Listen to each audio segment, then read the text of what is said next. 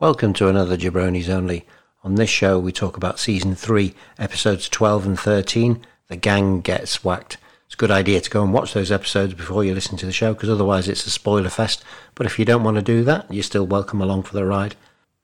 It's also worth noting in this show, we do refer to Tom's baby shower. Great news is, in between recording this show and editing it, it's taken quite a while because, life. But Tom's had his baby, so we welcome Cooper into the world, and we'll talk about Cooper in future shows. But in the meantime, enjoy.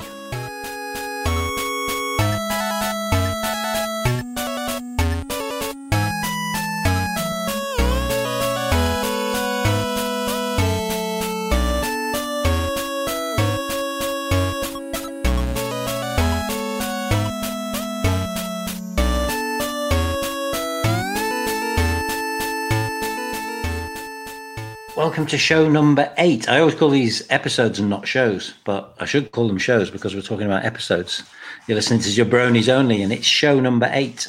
And this is if you've not heard us before, this is It's Always Sunny in Philadelphia random episode podcast. I'm here in Bramall, just as it's kind of dusk on Sunday night, and over there in Mirfield is Tom Coates. Tom Coates, freelance journalist, baby shower recent recipient, and big fan of deli meats. Well, as a vegetarian, Martin, I'm not a fan of deli meats. How long have you been a veggie? For about 5 years. I started doing it when it became really trendy. Yeah. Did you know I'm a vegetarian as well? Yeah, I knew you were a vegetarian. Yeah, I think this is my 3rd year, I think. Yeah, I remember you mentioning it. Yeah. Are you doing it just because it makes you seem cool? Yeah, absolutely. Yeah. I absolutely hate vegetarian food. But no, actually, it's really good these days, isn't it? The burgers. I still haven't found a veggie sausage that I like too much, but the burgers are just sensational. Yeah, I actually had some bean burgers tonight for my tea, and they were very good. Yeah, the choice is even like in the time that I've done it, the choice is getting better. And although I would say I was a fan of deli meats before I was a vegetarian. It's those kind of crazy things from the fringe of meat eating that I miss. So like deli meats, pork pies, black pudding. That's what I really miss. I think the number one for me is Haribo sweets. Although you talk about things improving, the Marks and Spencer like Percy Pigs and Percy Pigs related sweets are very, very good, and they're gelatin free. So yeah, I did miss like Haribo Star Mix and Tanfastics and all that, but the gelatin-free sweets are getting better. So you're trying to be a vegan as well? I wouldn't say I'm trying to be one. I think I would be one if it was more convenient, which is a terrible thing to say, but like it's at the moment. Put it this way: if there was a vegan cheese in the supermarket where I shopped, I'd get it, but there isn't one, and I'm too lazy to search for it like online. So yeah, that's the other thing. What about you? Yeah, I mean, I try have vegan days, but I really like fish. I only have fish a couple of times a week, so maybe have 4 or 5 vegan days. Almost vegan. The only thing I have that's not vegan is butter. So, but I have days without cheese and days without milk. Just about. So, but cheese, yeah, I would really miss cheese, and I would really miss fish. Cheese is the one I mean, I'm not so bothered about fish. I don't eat fish at the moment. Cheese is the one I definitely miss, but.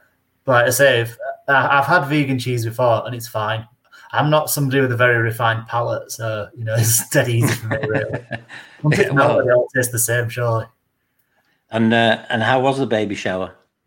It's good. It's a lockdown-friendly baby shower, so it's very weird. There's a lot of things being done at a distance. So if anyone's listening, ready to dob me in for breaching lockdown rules, they're going to be disappointed. So I'm not going to give you any evidence. So. Yeah, it was very strange. We've got lots of lovely presents. 23rd of September is the due date. So, yeah, looking forward to it. Terrified, but excited. Yeah, amazing. Absolutely amazing. Yeah, can't wait myself. Can't wait to hear. But we're not here to talk about your new child or deli meats or vegetarianism. We're here to talk about It's Always Sunny in Philadelphia, Season 3, Episodes 12 and 13, which come as a double package. Even if you took either of them in isolation, especially the second one, there's so much going on in these episodes. It's absolutely incredible. Yeah, brilliant episodes. Really early episodes in the context of the wider series, and you get to see different parts of the characters. So if you're anything like me, you watch a lot of the more recent seasons. I don't know whether that might just be me, actually. I always find myself to default to later episodes to seeing the characters as they are developed. But obviously one of the great things watching the earlier seasons is you get to see them undeveloped or even taken in a slightly different direction. I think these two are good examples of that. One of the things about that is one of the pillars of this episode, part of the foundation, is that Frank's refusing to pay for anything. But that comes back every now and again to set up something special. Have you got synopses? I've got the synopses. Shall I do them both? Yeah, because I was thinking what to do with the episodes, whether we just do one big show or we talk about them separately. I think we just have to do it as two shows because there is so many things happen and so many things change in the second one. And it's brilliant because they're all related. So yeah, just give us the basic setup.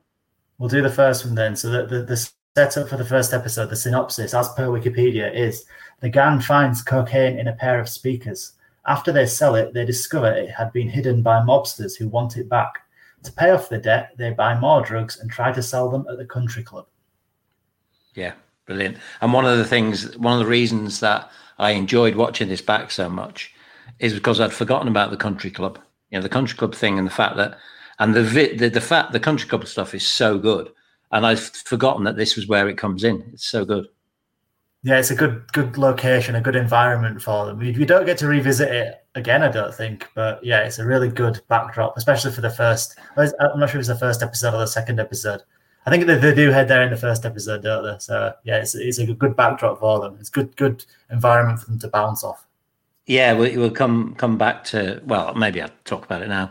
Why not? It's our podcast, so we can do our own rules. But it is a really good place for them all to be what they've set themselves out to be in this episode. And one of the things about this episode is that they've all taken on different personas. Mm-hmm. Some of them are forced into it, but the country club kind of heightens exactly what they're trying to do in this episode. So they become something different, or they try and become something different. It's not what you would think. It's not to fit in with the country club. It's to fit in with the plan. Yeah. So they become something completely different when they're in the country club. And it's such a great environment for these five idiots to be in that country club. It's so good. Yeah. I mean, I think what obviously what takes them there is their desire to sell the drugs, and they arrive at that point very quickly.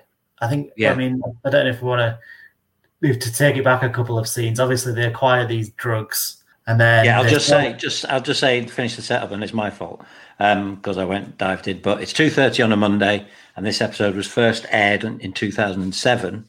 Matt Shakman, who's one of our favourites, has directed both episodes, and the writing credits go to Rob Rosell and Scott Marder, who, again, have done a lot of our episodes. But Glenn Houghton gets writing credit on the first one as well, but doesn't on the second, interestingly.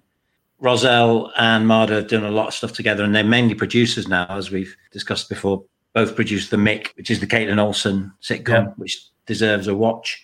But interestingly, I don't know if you've seen, there's a new thing on, and they're both been involved with New Girl as well, which we've had a whole kind of half episode on. But they've both been involved in the new cartoon that's on Netflix called Hoops. I watched the very first 10 minutes of Hoops. It's awful, isn't it? Something dragged me away from it before I had time to really get into it. But there's a lot of swearing, and I'm not somebody that's particularly offended by swearing, but you know, I'm a big fan of South Park. But it just seemed quite jarring, and I was willing myself to like it. You know, we talked about F is for Family, and I really like F is for Family, but I think this might be something along the same lines. But, you know, well, I'll take your analysis of it. But as I say, I only got the first 10 minutes of it. Well, I watched 2 episodes. And the interesting thing to tie this all up is that it's Jake Johnson who is playing the coach and doing all the swearing. And obviously in New Girl, he's the nice guy, isn't he? So he's the guy who wouldn't swear, who's always Mr. Nice Guy.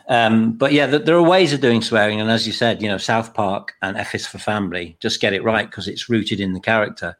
But this seems to be the other way around. It's like, look at this guy, he's sweary, and that's his character.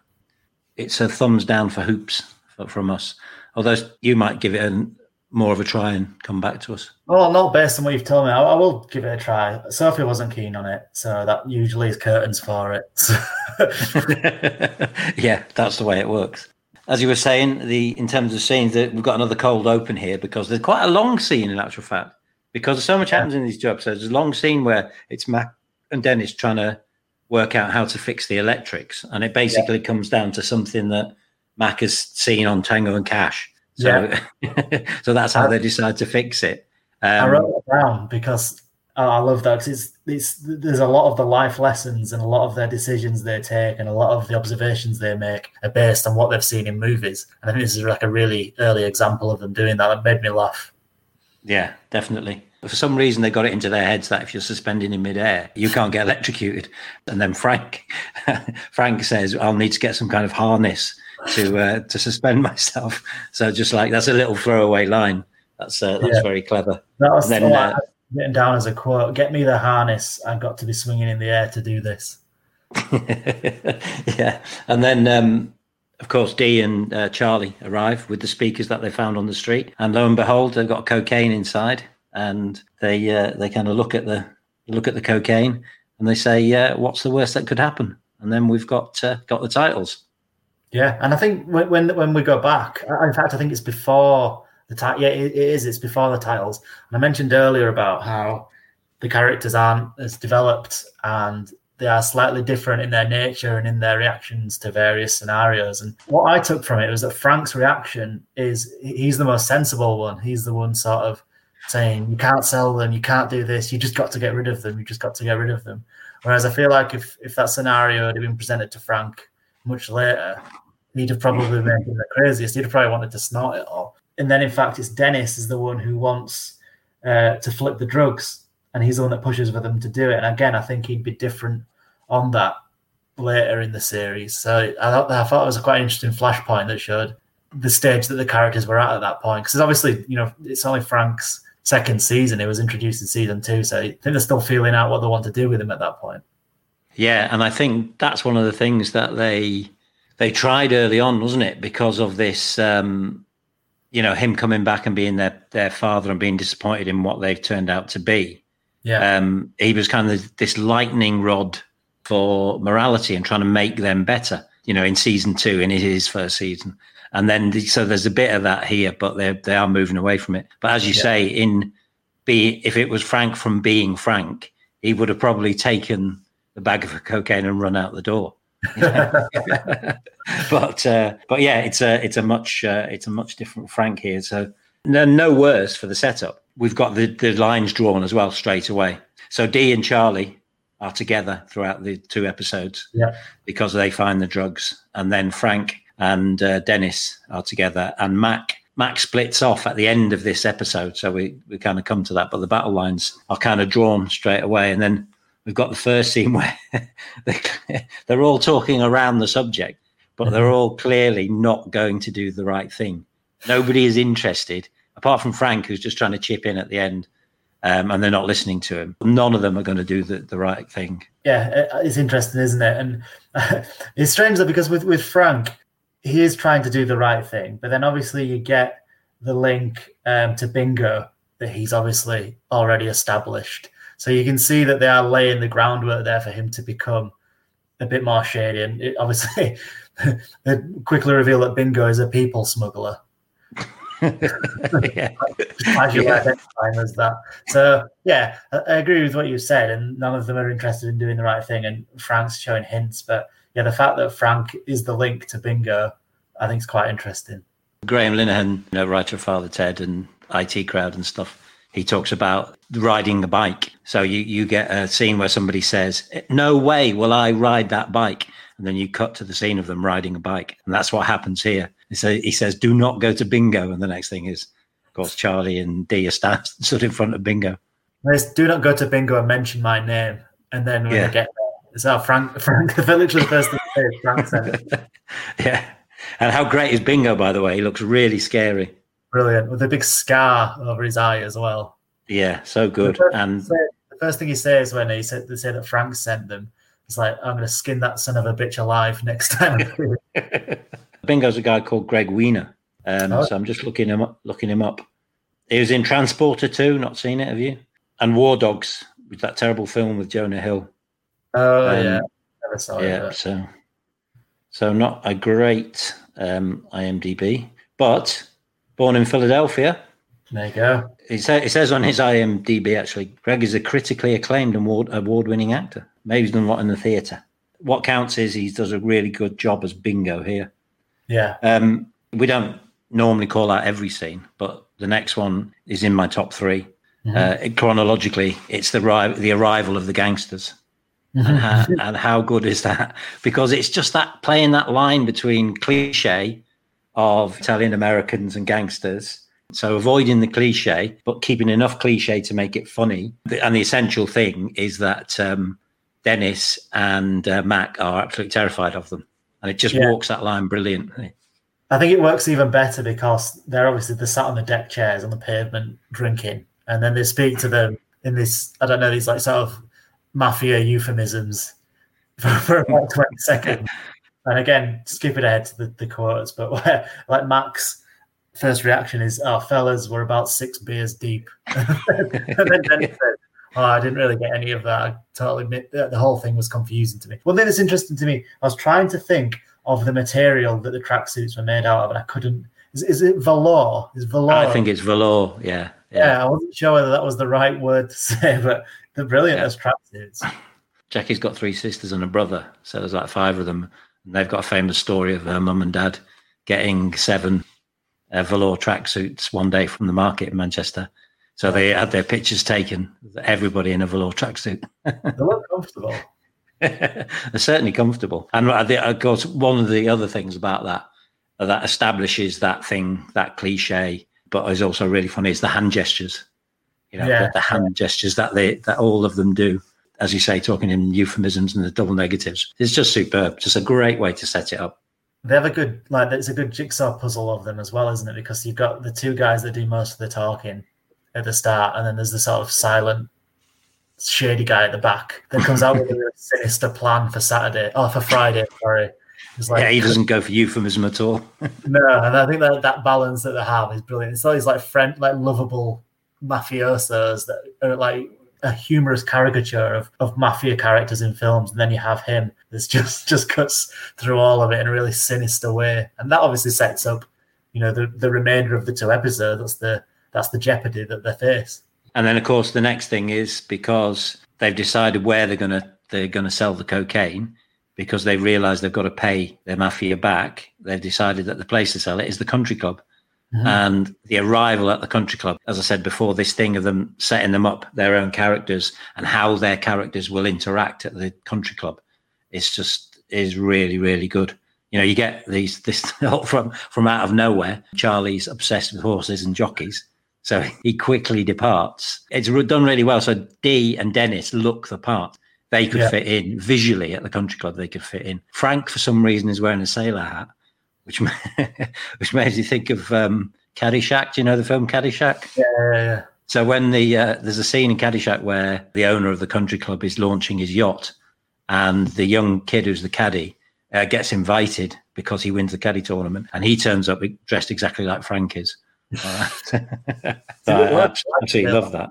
I like a sailor hat. I think it's a strong look. It is a strong look, especially if you go into a land-based country club. I wish there were more nautical elements in my day-to-day wear. Another setup here is that Charlie doesn't know the difference between a lawn jockey and a real jockey. You know what a lawn jockey is? I mean, when I heard it when I was watching it this evening, I knew it wasn't an actual jockey, but no, I don't know what a lawn jockey is. So a lawn jockey is like a posh American version of a garden gnome. So,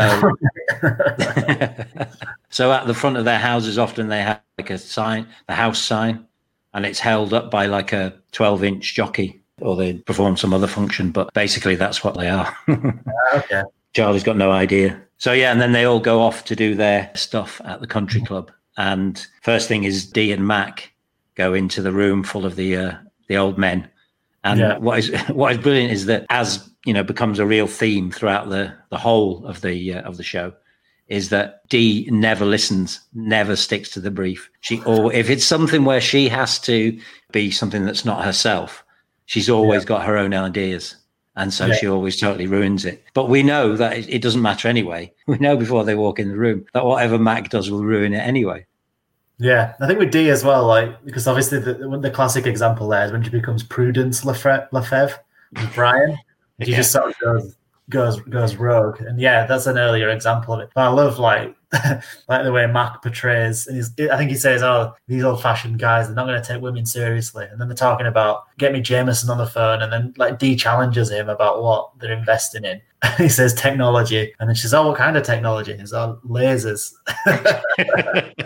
It's strange because like the interaction they have with, at first, those people were just sort of sat there smoking cigars. But the way they shoot the scene, it's to depict the fact that they are actually listening to what.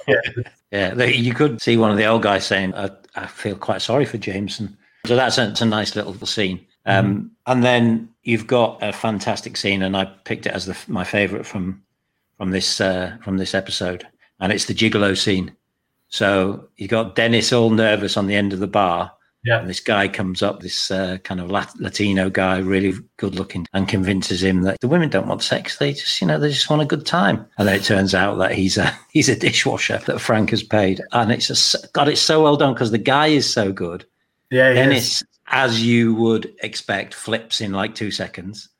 Yeah. And because the guy plays on his vanity, and that's all you need with Dennis. And then there's just a brilliant moment right at the end when the guy's washing the dishes. He just does that kind of like Latino, street Mexican, hey Holmes, when he's washing the dishes. It's just brilliant. I love how quickly he flips from being the gigolo to being the dishwasher as well. It's just a blazer over the top of what he's really wearing. He's like the massive transformation, like put this blazer on and go and talk to him. Yeah. I mean, that's one of the other interesting things about Dennis, I think, in this episode is that he's quite weak-minded. Perhaps the fact that he flips so quickly is more predictable, Dennis, but the fact that he's influenced by everybody around him, I think it's quite unlike him in some of the later episodes. And the fact that he's letting he allows Frank to manipulate him and brainwash him, basically. I think Frank normally succeeds in doing that with Charlie and Mac, but it's rare that he does it to Dennis. Yeah, that is all rooted in Dennis's vanity, so it's still credible, isn't it? But yeah, he's brilliant. I need to look up who he is, the gigolo. I have written it down. He's someone Di Donato, but I can't read my writing on the first one, so I need to look it up. The Gang Gets Whacked, Part 1. Full cast and crew. I'm looking at it as well. Matt Cadena. Ah, right, okay. It's Matt Cadena. And I've got it here, I can tell you. So he's been Power, the series. Okay. Power. I haven't seen it, but I've heard a lot of people raving about it. Same. I've got a lot of friends that love it. What else? There's a lot of Desperate Housewives he was in. All right, Ruthless as well. Days of Our Lives. He was in quite a few episodes of that. He was in all of them. Was he in all of them? I don't know. That 70s show. Yeah, he's been in quite a lot of stuff, to be fair. Yeah, well, he does such a great job here. Yeah, it's what he doesn't say, I think, that's as good. Like, I can just his little mannerisms when he goes back to washing the dishes are brilliant. Just the casting of him is just so great. He is big and tall and handsome, and you could see him being a gigolo. Frank even stiffs him on $20, probably gives him a $5, and he just takes it and puts his hairnet on and goes back to doing the dishes. I have him in Spanish as well. Punta. Yeah. I can't remember what punta is, but I know it's a good one. Puta. It's whore, isn't it? Puta. Yeah. I think. Isn't that what Beckham said to the linesman in Real Madrid in one of his early games? Oh, Went into big trouble because it was a word he'd learnt from his. But yeah, he's so good. He's so good. And then, of course, the key scene at the end, you've got Charlie falling in love with a horse. You talk about, we said at the start about them being in environments where they can thrive and environments that they can bounce off, and that's like an environment where Charlie definitely thrives, and him like picking up the horse poo off the floor and just immediately bonding with the jockey as well, and them two just having a connection, and then him just casually mentioning about he kicked the last stable boy's brains in and he has to eat his food through a straw. Yeah, and what's great about that is neither of them are listening to each other. They've both just found someone else. Charlie doesn't listen to it other than "Will you pick up the poo?" That's all he hears. And then the fact that he can get rid of the OxyContin is great. But and then neither of them are listening to each other. It's absolutely brilliant. think the guy he's got his Buster, isn't he? The jockey. I think he's really good as well. Robert Towers, yeah, you can see him being in a lot of stuff over the years. I mean, born in 1936. Fair play to you, Robert Towers. Good lad. So he's been in a lot, you would imagine, over the years. I'm looking at the films, but I'm not seeing anything. He was in Bewitched, which was a great. You won't remember it. Benjamin Button. Well, there you go. But again, does a great job. Really, kind of because he's got to be a comedy jockey here, and he's got to play off. He's got to play off Charlie, and there's a couple of scenes, but another great job by Mr. Robert Towers. So yeah, Charlie basically becomes obsessed with the horse and has some weird conversations in the jockey's room, and then they all gather outside. And something that it's a tiny nit, so I'll come to it now, but it's kind of essential here. When they get back out to the car park, we know why it is because it has to set up the second episode. But they all turn on Mac. For some reason, Charlie goes on about how bossy he is, and he's been a bit bossy with Dee, but he hasn't done anything he doesn't normally do. And all of a sudden, they just all turn on him. So, and it's only just to set up the fact that he will turn up at the end of the episode at the gangsters' place club in the golf cart. That's the only reason that scene is there. Yeah, well, they needed to alienate him, didn't they? So he could sort of veer off into engaging with the gangsters. So yeah, it is strange. It just happened all like dramatically quickly, doesn't it? And I think some great lines there as well at that point. I mean, I don't know if it's in the notes, but that's kind of what happens in the episode. Just to say that in terms of the gangsters, they're great actors as well, especially John Marinara, who's the lead gangster. He's just really, really good, and you could see him being in the Godfather or Goodfellas or The Sopranos. Yeah, great job, sir. So in terms of lines, I haven't got these among my favourites, but there's two in that first scene once they've got the drugs in the first scene at the bar. There's two. Again, key lines. Charlie says, "We're saying we're going to do all the drugs and fix all the lights." But it's funny because they all ridicule him, but that's what happens. That's actually what happens across the two things. And Dennis's version of this is that. So he says, we're going to use society's unsolvable drug problem to fix our solvable light problem, which is essentially the same thing that Charlie said, and no one ridicules him. Yeah. So lines that didn't make it for me, I've got when the gangsters turn up, and as you say, Max says, we're 6 deep, and they go on about like, we don't understand you. All the gangsters in unison go, shut up. What have I got here? Actually, no, that's one of my favourites. When the jockey first turns up and stands next to him when he's talking to the horse, he says, holy shit, man, you can talk. which is a great line. But I have amongst my 3 favourites that you can choose from or disregard. Obviously, you've got Charlie saying, then it hit me. I was a centaur in a past life. And he says it twice because he says it to Buster. And then when he goes and interrupts Dennis on his date, he says it to Dennis as well. So that's a great line. And then Mac replying to the gangsters when they first turn up, suddenly realizing getting into the lingo says, and good day to use. which made me laugh. But what made me laugh, and my favourite line from this episode was when Dee talks about Charlie talking to Bingo, trying to use euphemisms, and he said to me he wanted many, many thousands of green people from ancient times. You can see Charlie mouthing along with the last part. So that's Charlie's version of the phrase "dead presidents." So do you want to pick one of those, or do you have another line? I'll give you my honourable mentions. I'm big fans of those. My honourable mentions are, I've mentioned 2 of them, but then and we mentioned this part where Charlie goes his separate ways. I think it's Dee that says, "Oh, there's a racetrack next door," and Charlie goes, "Bye-bye." He doesn't say, "Oh, I'm going to go check that out," or "Oh, that's really interesting to me," or "I'll see you guys later." It's like, "Bye-bye." And then I like the line where they're in with the jockeys and he goes, and Buster says, "You know what they say, nobody parties like a jockey." It's so nonsensical that it's quite funny. The other one I had before they leave Bingo's is when he's talking about nose clumps. all the time. He goes on and on about nose clamps, the kind of nose clamps that make you want to dance the night away. And then I had the line from Dee where they're cutting Mac off and leaving him. And she says, "You're supposed to walk like the rest of the Americans do on their own 2 feet." But Mac bouncing off her when she's shouting at him. I think Mac helps make that scene because they all sort of yell something individually at him, and he's sort of exasperated by it all. But yeah, I thought that was a really good one. Out of your 3 lines, what was the second one? Sorry, that you mentioned. The second one was when Mac replies to the gangsters and says, "And good day to you." Yeah, yeah. I think that one. I'd definitely go with that one. It's just nice to see Mac bonding with them. Yes. And that's the moment when he realizes he could do something with this. So yeah, we'll come to the nits and any ickiness and who won at the end of the second episode, I think.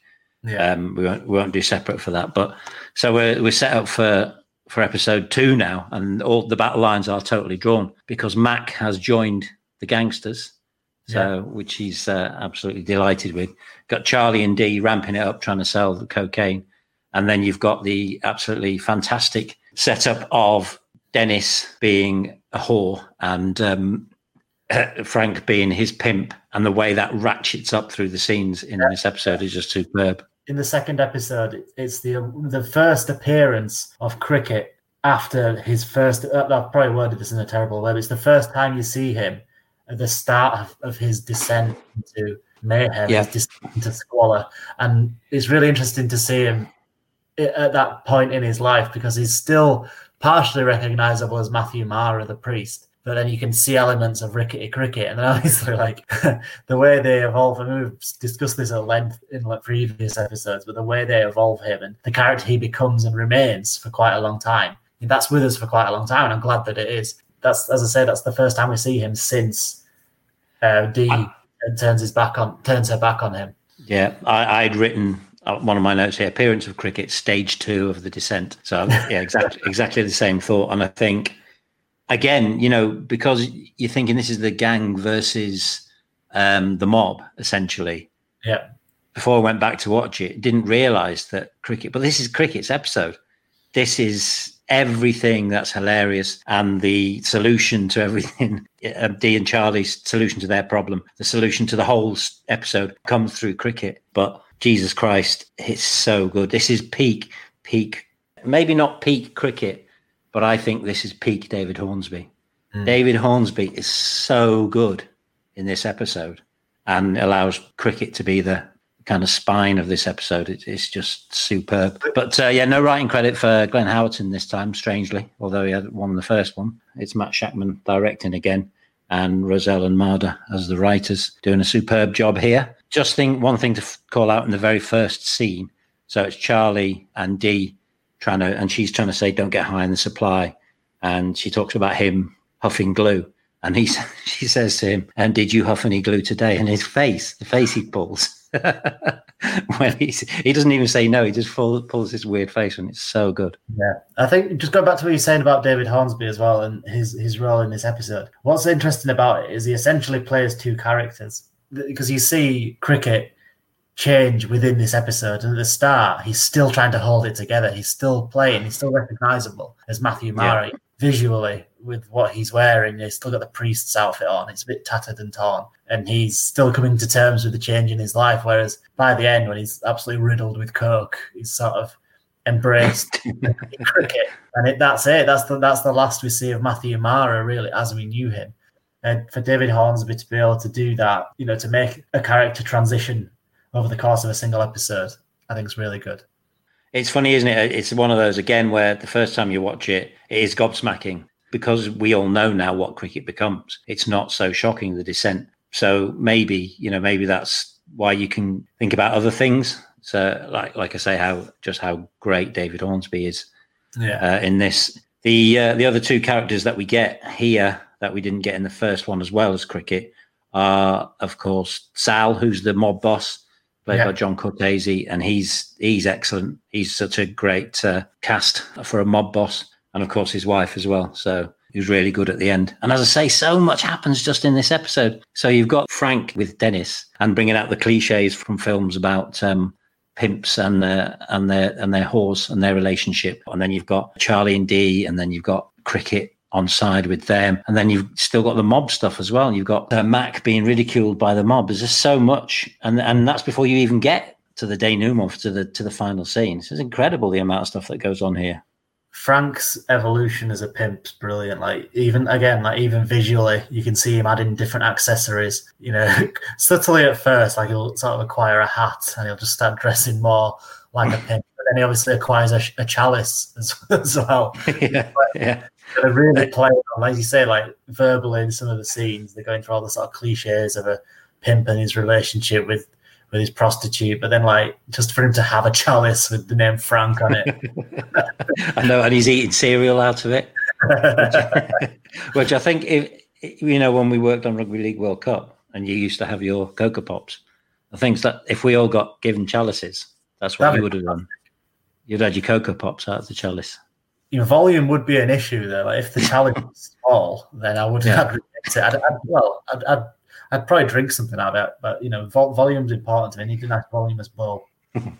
In terms of like chronologically, before we get to the scenes that I've picked as the best ones, you've got the first scene, which kind of we all knew was coming, but the way they do it is really good. And it's Mac, his first scene as being the mobster's bitch. He's got his own tracksuit, and the guy says, "Do they make that in men's?" Mac doesn't get it. He looks at the label.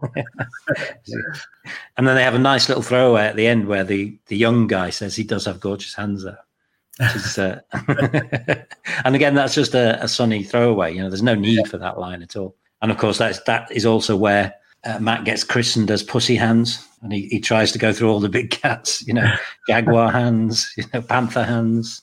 Really, really well done. I like the. we're going to talk about scenes, but I really like the preamble to that scene where you just get the mobsters having banter between themselves at the table while they're playing cards. I think that adds so much to it. Yeah. It's so kind of Sopranos as well. And then we get Charlie and Dee in Center City, which is the business district of Philadelphia, I presume. The key thing to that is that it's the start of stage 2. It's the end of stage 1 when he first appears, Cricket. Because as you say, he's still Matthew Mara, and he's still, he hasn't lost all his teeth. His hair's combed all right. It's just his jacket's a bit tatted. He has hope of rebounding at that point. He hasn't embraced that lifestyle. He sees it as a transition period for him. Yeah. And the key line that comes is, "I almost got stabbed by a couple of drug addicts." And that makes Charlie and Dee really, really interested.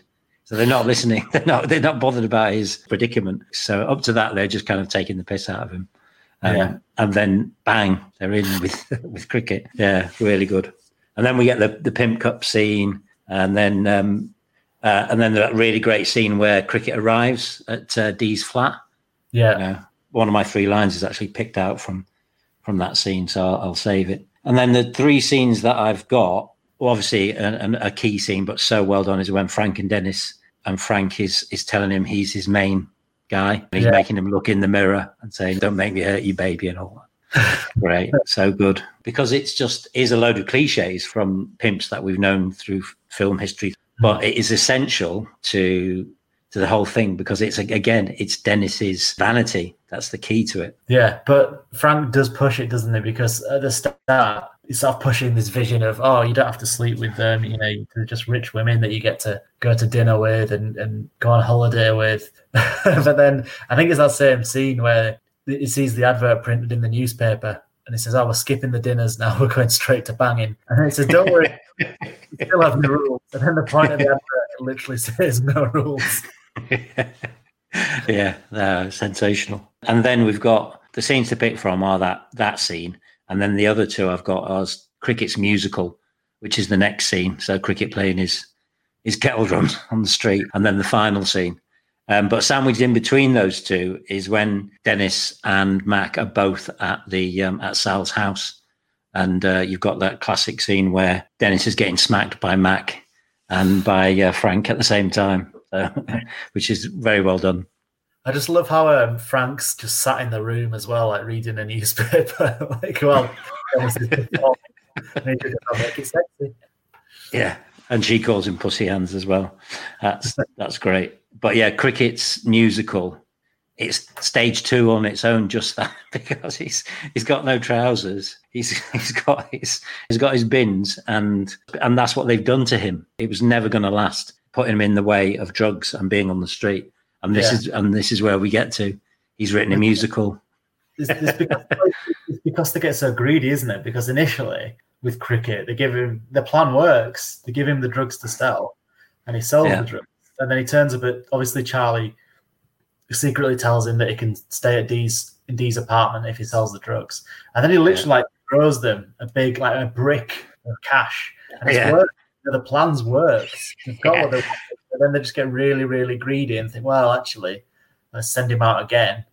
And then, that's what does push him over the edge. And obviously, what happened the first time doesn't happen the second time. And then, they discover him stood behind some bins. and he's written a musical. Yeah. Even then, there's still hope, because they ask him, "Oh, did he sell the drugs?" And he says, "Yeah." And think, "Oh, great, he's going to have the cash." He's like, "Yeah, but I bought these with the cash." These sweet, or as he calls them, spoiler alert on one of the lines, but these sweet ass kettle drums. Just bins. Oh, but the bins sound like this. Oh, he's so good. David Hornsby, man. And then the final scene, after Dennis is getting smacked around. Again, so much at play. You've got the descent of Charlie and Dee to where we knew it would get so bad that they'd be trying to huff up Coke that's mixed in with a big bag of flour, and they're that desperate. For some reason, everyone's got a gun. So, you have the standoff. The fact that Charlie and Dee, with their guns and trying to look hard and they're desperate, got flour all over their faces. And Charlie's got his jockey pants on as well. Yeah.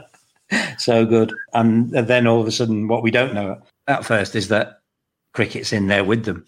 And that solves the problem, because they blame it all on him. Yeah.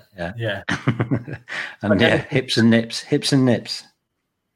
Charlie and Dee, they're considering running away, aren't they? And then also there's the Charlie manages to acquire a horse.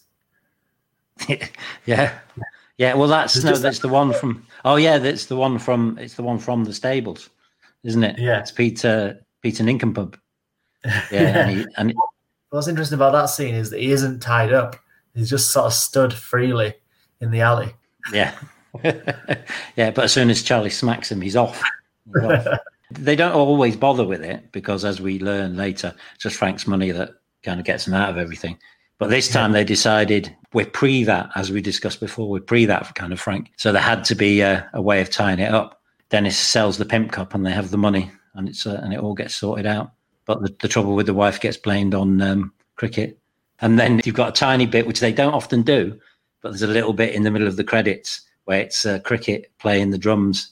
And he says, "They took my knees, but they didn't take my dignity." You see the horse past as well. Yeah, the horse goes past, yeah. It's great. So lines that didn't make it, when they're trying to persuade Cricket, and Dee says to him, "I guess I didn't see you up there in your homeless ivory tower." I have that written down as one of my favourite lines. That was brilliant. And then Frank's key line to Dennis, because it is such like a movie cliche, he says, "I don't want you to think you're not my only one, baby," when they're looking in the mirror. I love that. And I mentioned it just now. Cricket saying, "I spent the money on these sweet ass kettle drums."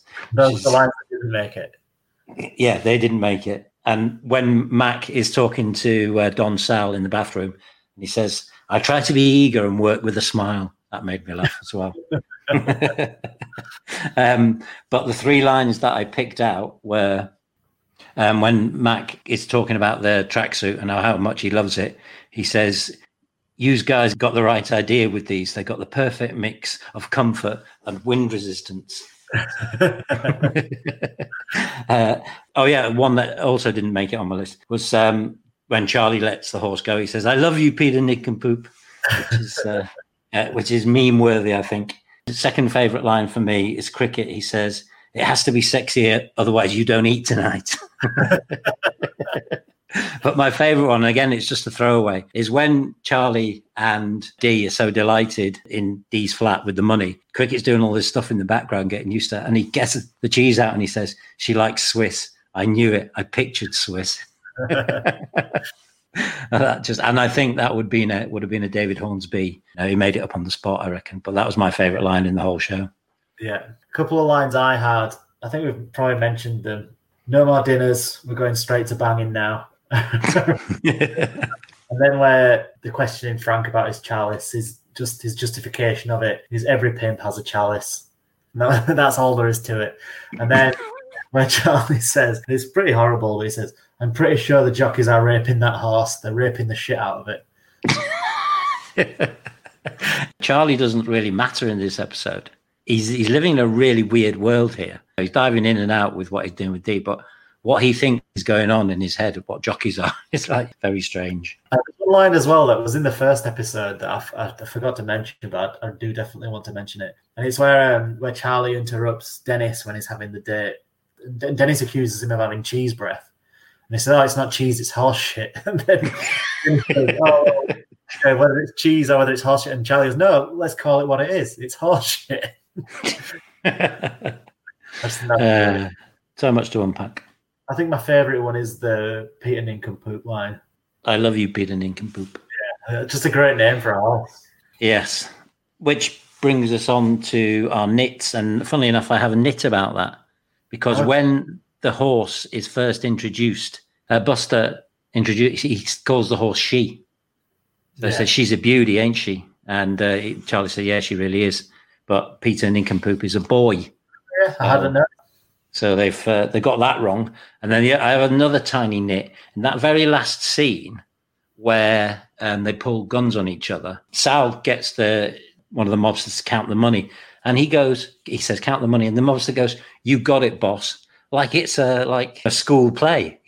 It's like such a terrible line. It's like, and then he says, it's all there, boss. It's like so unnecessary. Yeah. It's like terrible for some reason in a show where every single word just jumps off the page. It's just a weird couple of lines. Did you have any nits? Yeah, right at the start. And it's not a big one. It's just like, because obviously the whole premise at the start, the whole issue they're trying to solve is the lights they need to fix the lights. And then when Charlie and Dee first sell the cocaine to Bingo and they come back with the money, Frank just announces, oh, the lights have been fixed. And there's no explanation how they've been fixed. Because obviously they were really, really, really struggling to fix the lights. But then Charlie and Dee come back with the money and the lights are fixed. And there's not like any been done. It's just like, oh, we're done with that bit now. We're moving on to the rest of the episode. Yeah. And as we've discussed before, if it doesn't move the plot along, they're not usually that bothered. That did stand out to me as well. So what they could have done was just not mention it at all. I don't think we'd have been bothered. No, actually, mentioning it is like worse than the lights being fixed. There could have been a callback at the end of the episode where they were back in the bar and the lights still didn't work. That would have been quite funny. Yeah. Yes, indeed. I don't have any ickiness. Do you have anything that was icky for you? It's, an episode, the part of the storyline's about a male prostitute. It's quite surprising, but no.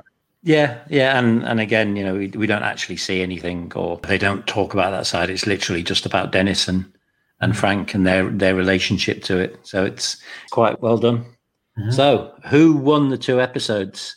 I think it's Frank, because apart from the fact that he clearly now, as you say, had to spend the money to fix the lights. So was he the winner? They're all winners because they didn't get killed. Sold his chalice as well without him knowing. Yeah, so maybe he wasn't the winner. I don't know. I think obviously the biggest loser is Matthew Mara / Rickety Cricket, because it's the beginning of his demise. But I suppose for the rest of the gang and for the mobsters as well, it's for the gang. Sorry, it's a lucky escape, and everything's sort of tied up in the nick of time, like every good sitcom episode. And then the mobsters get what they want as well. And it feels like everybody sort of enjoys the experience. Yeah, it does work out well. Mac doesn't get what he wants because he doesn't become a mobster. Dee and Charlie don't get what they want. Dennis is subjected to being a male prostitute who presumably had sex with a lot of old women. Yeah, there is. Oh, actually, there is one ickiness that doesn't need to be there. It's when they're looking through to his next conquest, and it's that woman they focus on her teeth. Yeah. Yeah. So maybe nobody win. Maybe the mobsters win. Yeah, they get what they wanted and didn't have to suffer in any way for it. Yeah, it's strange how they're quite relieved to say, "Oh, that was a close one," and they said, "Oh, it was good doing business with you." Yeah, well, I suppose if you're a mobster, that's the kind of thing that happens. You have to do things like that. You're always dealing with idiots like those. Yeah. Did you have any other notes on this episode? No, I think we've covered it, to be honest. Just as I said, the defining part of this episode to me, and it isn't obviously featured in the main storyline, but it's just, as we've covered off already, the start of Rickety Cricket's demise, and he becomes like a major favourite of me throughout the season. So I think that's brilliant. It can't be overstated how this is the start of his demise, and that is so important to the whole show. But what he ends up doing in this episode is so important to the whole episode. And he's just, the first time you see it, when he's suddenly on the street with his sweet ass kettle drums, and he's just, oh God, he's just so good when he's in the bar. Got to be sexy, Is this their first attempt at a two-parter? It might be, yeah. I think it is, yeah, because this is only season 3, isn't it? Yeah. But back in the luxury days of season 3, what was it? 13 and 14, 12 and 13. 12 and 13, yeah. Back in 2007, when you could have 15 episodes in a series. Yeah. The glory days. Well, they're still filmed in Philadelphia back in season 3 as well. Yeah, I think so. Yeah, a lot of the scene outside when the gangsters are sitting outside their haunt, their bar, their club, whatever it is, that's in Philadelphia. I recognise the skyline in the background. So yeah, I think it is. God knows where the country club is.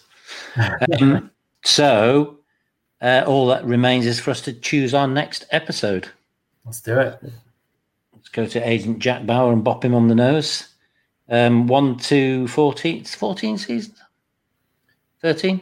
No, 14 seasons, yeah. 14, yeah. So 1 to 14. How many generates am I doing on that? 2. To pick our season.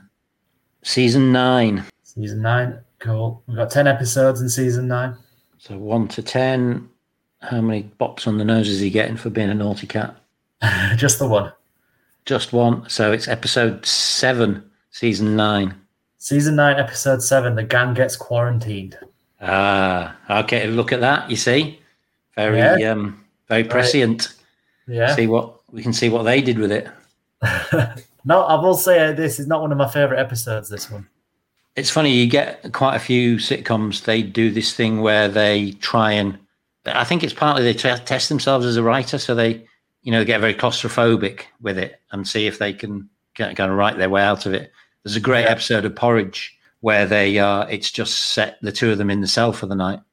And I think it's called something like Going Out for the Night or whatever, but it's obviously the opposite. It's just that, and you think going into it, oh, this isn't going to work, and it's great. So maybe on a second or third watch, so we've got to, this will be our 9th show. It's probably the one where both of us are least enthusiastic about it. Yeah. I think it come up. I think it's important that we don't talk about every episode as it being the best episode ever, which is quite hard to do so far. But that's because we're big fans of the show and we do genuinely enjoy the episodes. So yeah, I feel like we've been giving every episode 5 stars so far. So it might be quite refreshing to have. Well, I'm sure it'll be very entertaining. Just looking at it now and hearing it then, I thought, oh, that's not one of my favourite ones. So, but yeah, we'll see how it goes in the next viewing. We will see how it goes. I think that is it. Say goodbye there. It's a good night from me. Good night from me.